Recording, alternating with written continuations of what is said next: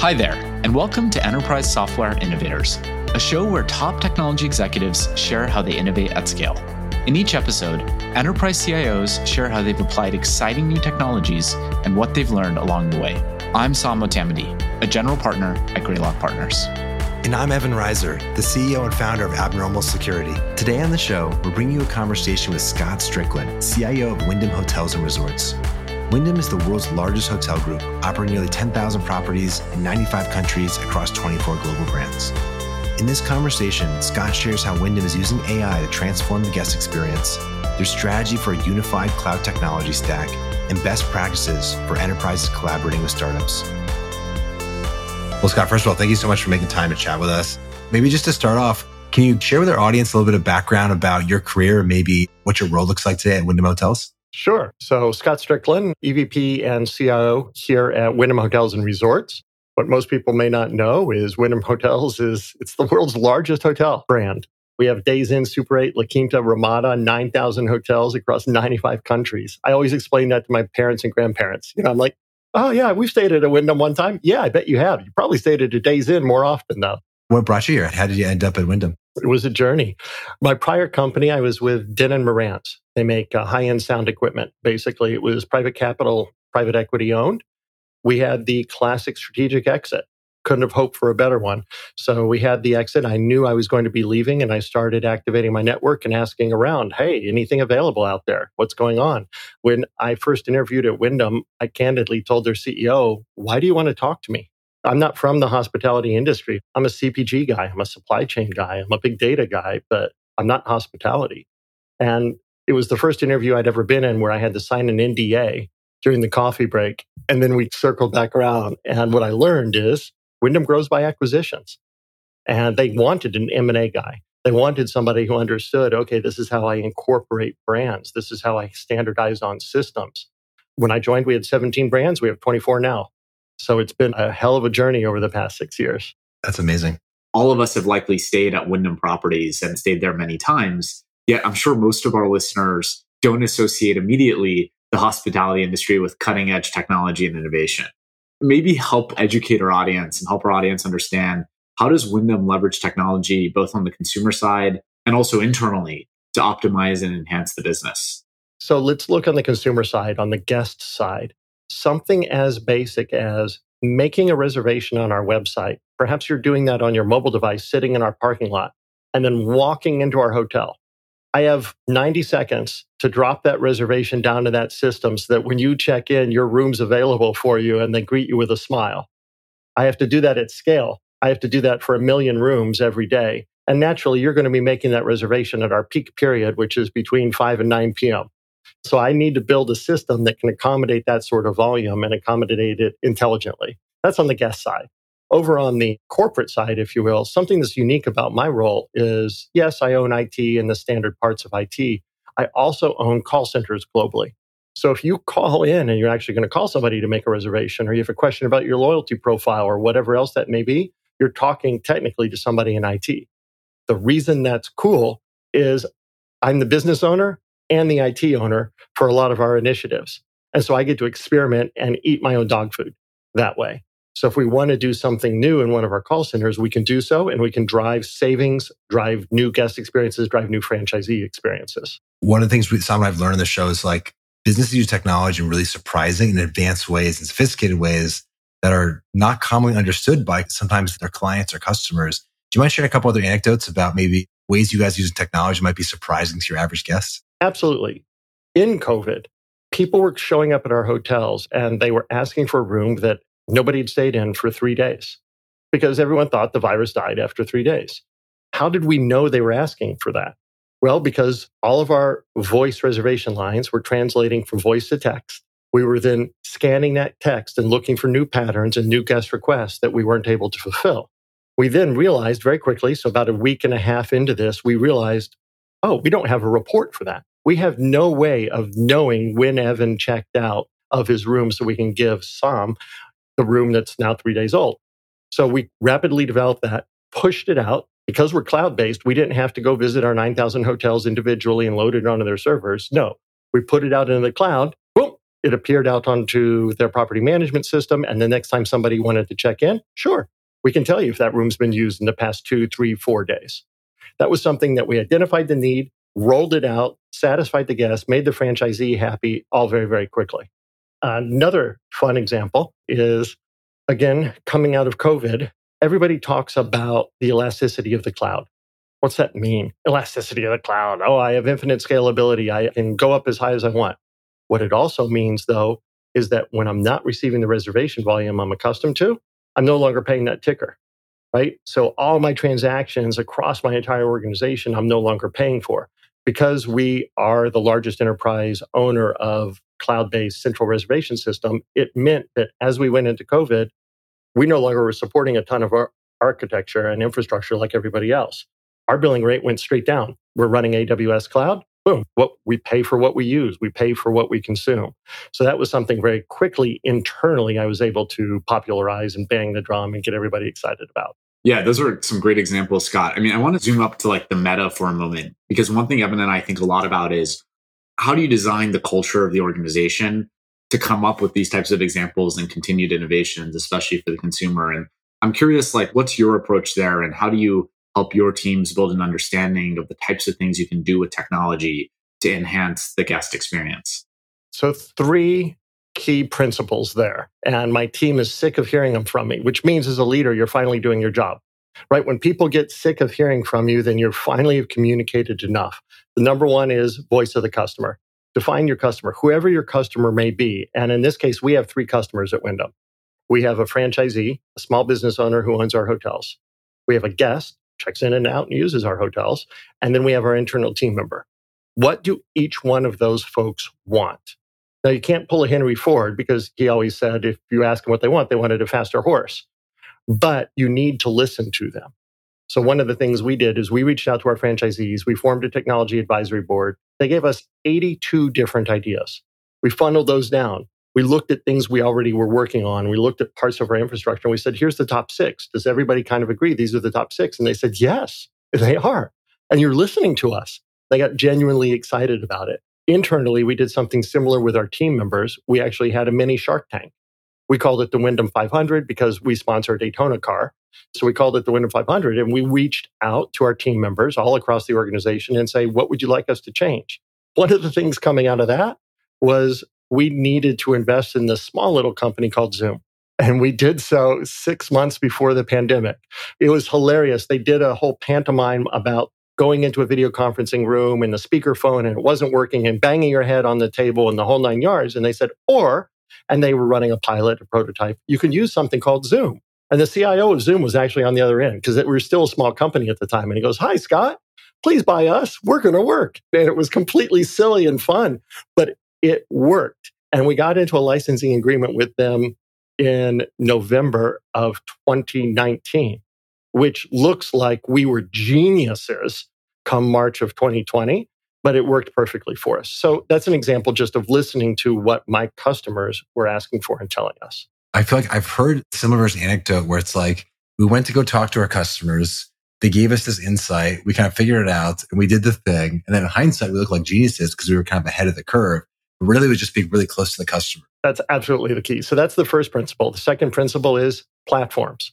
I don't want to have 22 tools if 2 of them will do it. Even if those 2 tools will only do 90% of what I want and 22 will do 100%, I'd rather have 2 tools do 90% because at an enterprise level, the cost of the integrations and maintaining those integrations is simply too high from a pure cost standpoint. And 2, it takes too long to innovate. Because if I want to innovate at that juncture, I have to go change all of those integration points. And I have to somehow figure out how it's going to impact all these downstream systems. Whereas if I partner with 2 big platform vendors, whoever they may be, then I can lean in on their roadmap, especially when you're a company the size of Wyndham, get the functionality you need, and now just test across 1 or 2 integration points. So that's my second big principle is platform, suites, if you will, as they used to be called when I was starting my career. And then the third big principle is if it's not cloud, we're not buying it. Now, this is no longer an issue, but 6 years ago it was. 6 years ago, as we were making bets on new software and new tools, many of them only offered on-prem or hosted. And there's a big difference, I think we all know, between hosted and cloud. And no, if it's not cloud, I am not buying it. And now that's served us really, really well in terms of where we're at and how we're architected. As Evan alluded to, the theme of this show is using technology to drive transformation in the enterprise. And I think all three of us likely believe, I'll be presumptuous, Scott, that we're at the precipice of a really important technology wave that may be larger than all prior waves, and that it builds on the prior ones, which is this wave around AI. And we've all experienced some of these new generative AI capabilities. We've used ChatGPT, Bard, etc. One of the things Evan and I try to bring to life on this show with guests like you is, hey, it's not just like these cool demos that we interact with. AI is actually having an impact in the world today. And I'm sure it's having an impact at Wyndham. What are some of the ways you're using AI at Wyndham? And are there a couple that might be surprising to our listeners? We were using AI before AI was cool. And we were using cloud before cloud was cool. So it's kind of fun to see everybody catch up. Now, the latest release of ChatGPT 4, that's a whole new level. Absolutely. And we will be using it in the future as well. We, real quick there, we have 14 interns coming in here next week. And their summer project is, how will you use AI to disrupt the hospitality industry? So that's going to be really exciting to see what those young minds come up with over the next 6-9 weeks. That's exciting. I want to see those demos at the end of the project. Me too. That's exactly it. We built them sandboxes. They're going to have their environments and discussions and everything. So my CTO is leading the effort. So it'll be a lot of fun. So how are we using AI that might surprise people? One of the ways is we have real-time coaching for our call center agents.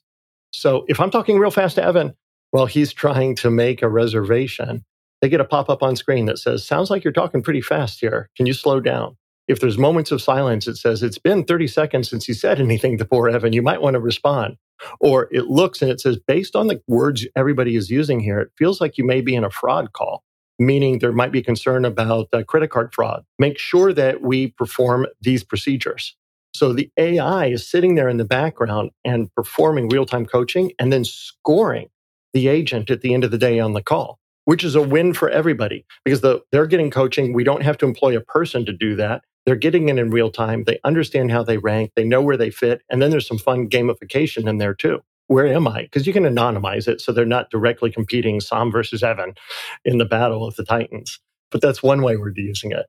Another way we're using it that might surprise people is, again, we made these big bets on platform and cloud. We've loaded in our guest data. We have 100 million loyalty members. We've loaded in everything they've ever said about our hotels. And then we set AI out there, and this is the new version of AI, and said, tell us what we don't know that our guests are saying. What's most important to our guests? And what do you think the number one thing is? Of everything our guests are talking about, what do you think the number one was that the AI came back with? And we're talking millions and millions and millions of records, of course. I don't know. It's got to be something unexpected, presumably. Wi-Fi issues? I don't know. Wi-Fi. Not just issues, but Wi-Fi, yes. Isn't that crazy? Evan, we didn't need AI. We could have used Evan, but it's Wi-Fi. I get that a lot. People joked for a long time that for this generation, Wi-Fi is more important than hot water. But what we were able to prove with data was that Wi-Fi plays into the economy level hotel experience so highly that it's worth a massive investment on the part of our franchisees. Bedspreads are important. Hot water is important. Fast Wi-Fi is critical. And you're going to get dinged or rewarded or praised based on that, more so than breakfast.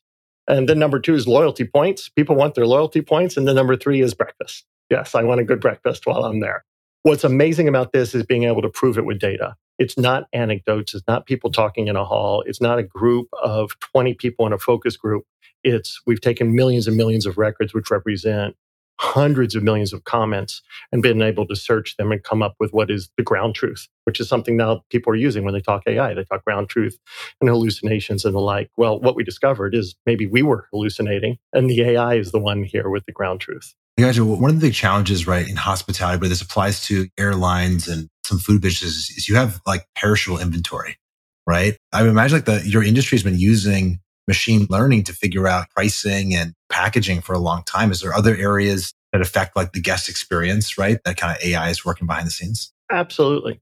So we're on our second massive version of room price optimization. We call it revenue management in the industry. I basically have 1 million units of inventory or rooms that expire every night. And that's the way I think about it as a CPG guy, which is why I loved coming in from out of industry. So I need to price those suckers to move where it makes sense. Now, that doesn't mean I need to sell the absolute last unit because it may not be worth it if I have to bring on extra housekeeping in order to clean that room. But there's a balance there in terms of that revenue optimization. And the version that we're rolling out now, we're live at 3,000 hotels in North America. Again, at scale, it's amazing to be able to do this, optimizes 5 times a day.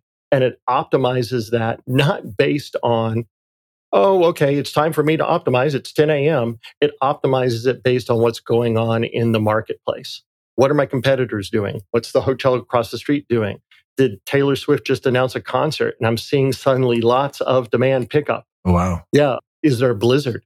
Are flights getting canceled at the nearby airport? Oh, interesting. So you're using all these kind of external signals too. That's exactly. Not just internal, It's external. And then, of course, it's historical.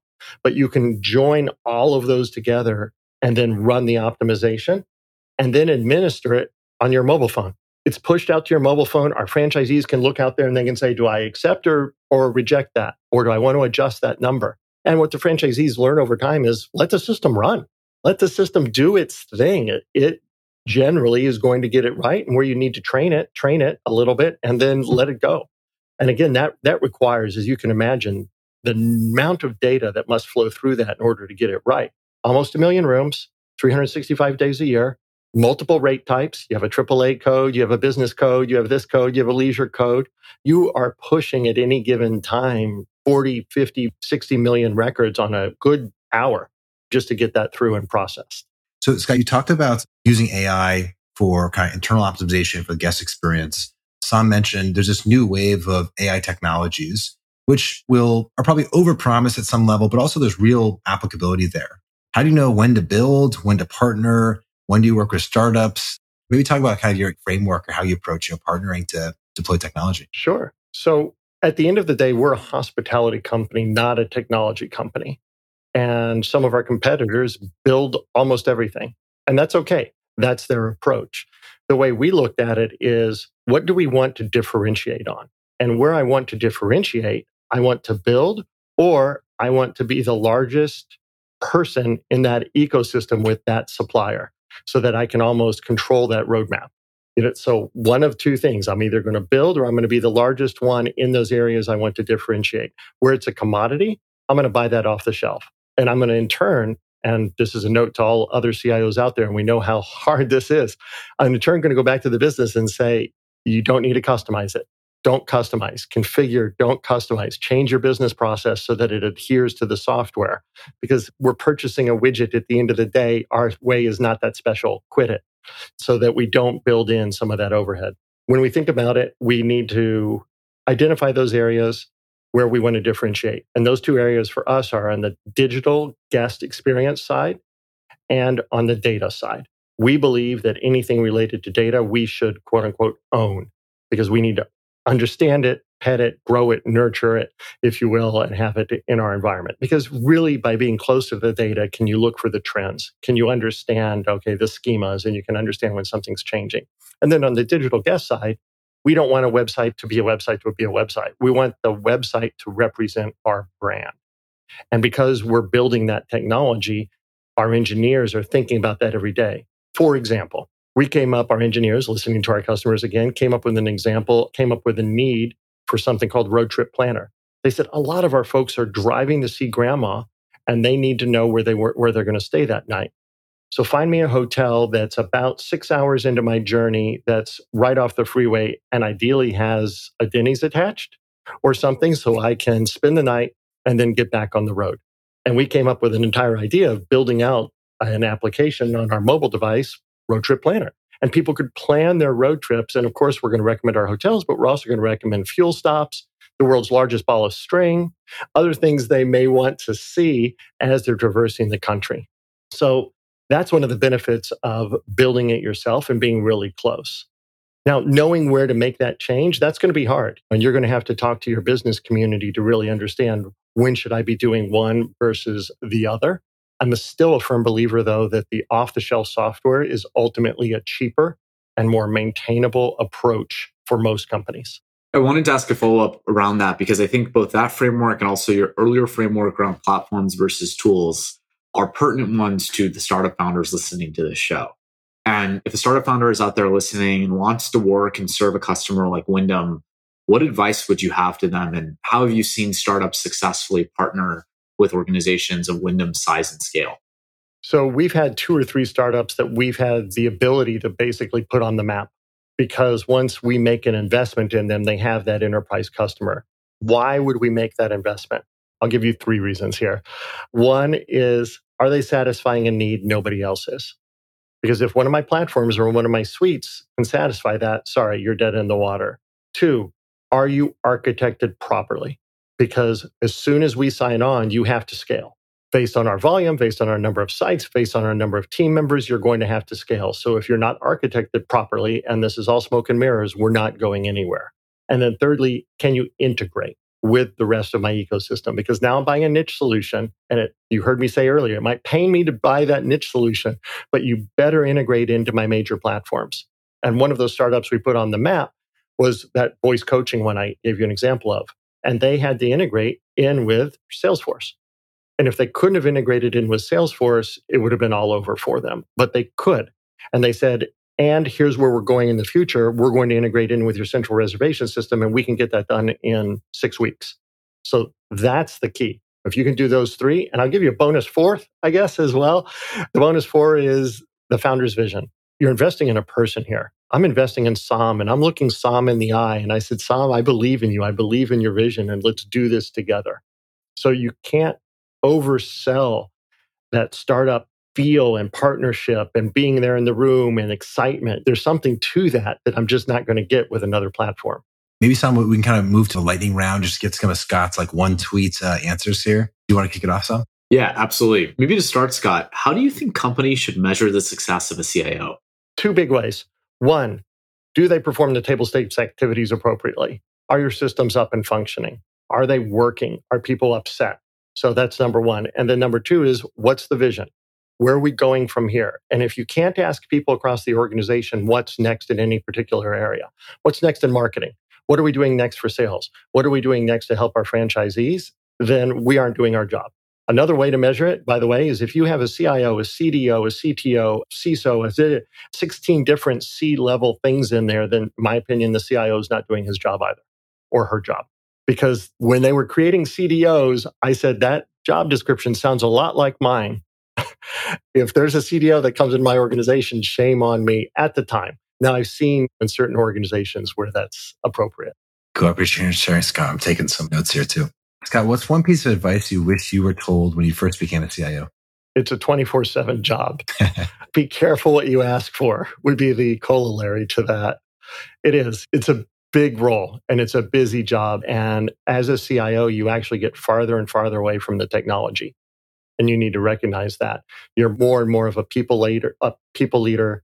You're running your department. At Wyndham, we spend a lot of time talking and speaking externally as well.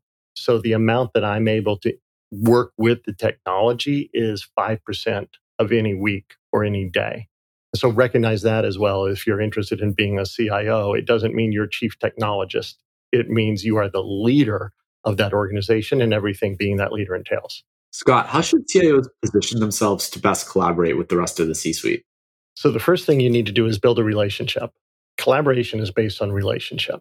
Second thing you need to do is get some quick wins. Sit down with your CMO, for example, and ask him or her, what's your number 1 pain point? Or give me your top 5 pain points, and then go off and solve 1 or 2 of them and come back and explain, here's what I've done. 3 is travel together whenever you can.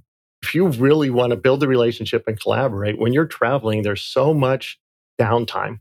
Just being in a car, being in a plane, being in an airport, grabbing a drink gives you a lot of time to get to know them. 4th, have somebody from your staff that is on their staff.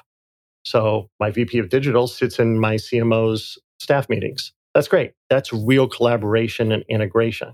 And that's what you should always be striving for. And then 5th, I mentioned this a little bit, is have that roadmap. If you have the roadmap on here's what we're delivering and when, and does this meet your needs as voice of the customer, as our customer, then they're going to keep coming to you. When they start going around you is when you have problems, but they're going to always keep coming to you if you're delivering to meet their needs. What's a recent book you've read that's had a big impact on you and why? City of Stairs by Robin Jackson Bennett. It's a fantasy / sci-fi. It's kind of a meld of the two.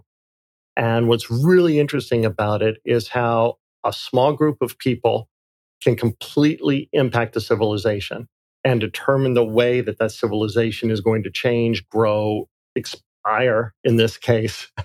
It's a whole trilogy that I certainly encourage people to read if they're into it. It's also super well written. It's kind of a mystery thriller on top of being a sci-fi fantasy book, and it's a lesson in change management, which if you're a CIO listening, I think we all know is one of the biggest lessons we need. You can build the technology, people don't necessarily come. So there's a lot of lessons in change management throughout, but it's a hoot. I think that's the first non-business book we've recommended, which I love because I read more science fiction books than I do business books, probably 4x more. I say more of what influences probably our product is what I read in science fiction, right? Not Harvard Business Review. I agree with you, Evan. Not to say I don't read HBR, absolutely. It's a big subscriber, all of that. But where are we going? And they predict it quite a bit in sci-fi. And so if we can sign accordingly, we'll be set. Okay, so final question, a little bit related, right? So technology is changing very quickly. We talked about AI, the impact it's going to have. What is help us dream a little bit what that future looks like, right? What is some way that you think technology is going to have an impact on the world that you feel high conviction about that other people might write off as science fiction today? I know it's going to remove a lot of the non-value-added activities in our lives completely. Just personally and professionally, everything from paying our bills, that should completely go away. What am I doing today? What's my calendar look like? Scheduling time with Evan for that beer. You're going to have this digital personal assistant that's going to have access to everything in your life already, understand your patterns, your wants, your needs, and then be able to just do it. Just make it so. Make those doctor's appointments. And our digital assistants are going to interact with each other. I have up on my whiteboard over here, I have AI, and then I have a big swoopy arrow, which is my best ideas are big swoopy arrows, big swoopy arrow over up into RPA. Because if you can join those two and get the insights out of the AI and then automate the interaction or automate the reaction within your enterprise systems, you're set. And you're able to do it so much faster than you were before. Yeah, I'm with you on that one. It's almost like there's this new infrastructure to be built and we're going to start working on one level abstraction higher up. That's it. And people say, oh no, my job's going to go away. No, I believe your job will get better. And we implemented RPA. We started implementing it 5 years ago. My headcount did not go down. Now we remove people from boring ass tasks and allow them to actually think and understand and decide what they wanted to do. Yeah. And I mean, you already gave an example 40 minutes ago about how AI is being used not to replace jobs, but to augment, right? And help people do their job better, right? Or maybe you mentioned this kind of the AI coaching, right? For some of your customer representatives. What's exciting about AI is that it will help current people do the same job they're doing today even better. But also I think what's really exciting thing for us as a civilization is we'll also allow other people that maybe don't have the technical skills to do the job today, allow to go do that. Now, a lot more people can be qualified to do a lot more jobs, right? That's just good for us as a species here. As a species, exactly. It's just good for the world if people can all level up there. Scott, really enjoyed taking time to chat with you. Looking forward to chatting again soon, and hopefully we'll trade some sci-fi book recommendations. Looking forward to it, Evan. Thanks a lot, Scott. Awesome episode. Yeah, thanks for your time, Sam. That was Scott Strickland, CIO of Wyndham Hotels and Resorts. Thanks for listening to the Enterprise Software Innovators Podcast. I'm Sam Motamedi, a general partner at Greylock Partners. And I'm Evan Reiser, the CEO and founder of Abnormal Security. Please be sure to subscribe so you never miss an episode. You can find more great lessons from technology leaders and other enterprise software experts at enterprisesoftware.blog. This show is produced by Luke Reiser and Josh Meir. See you next time.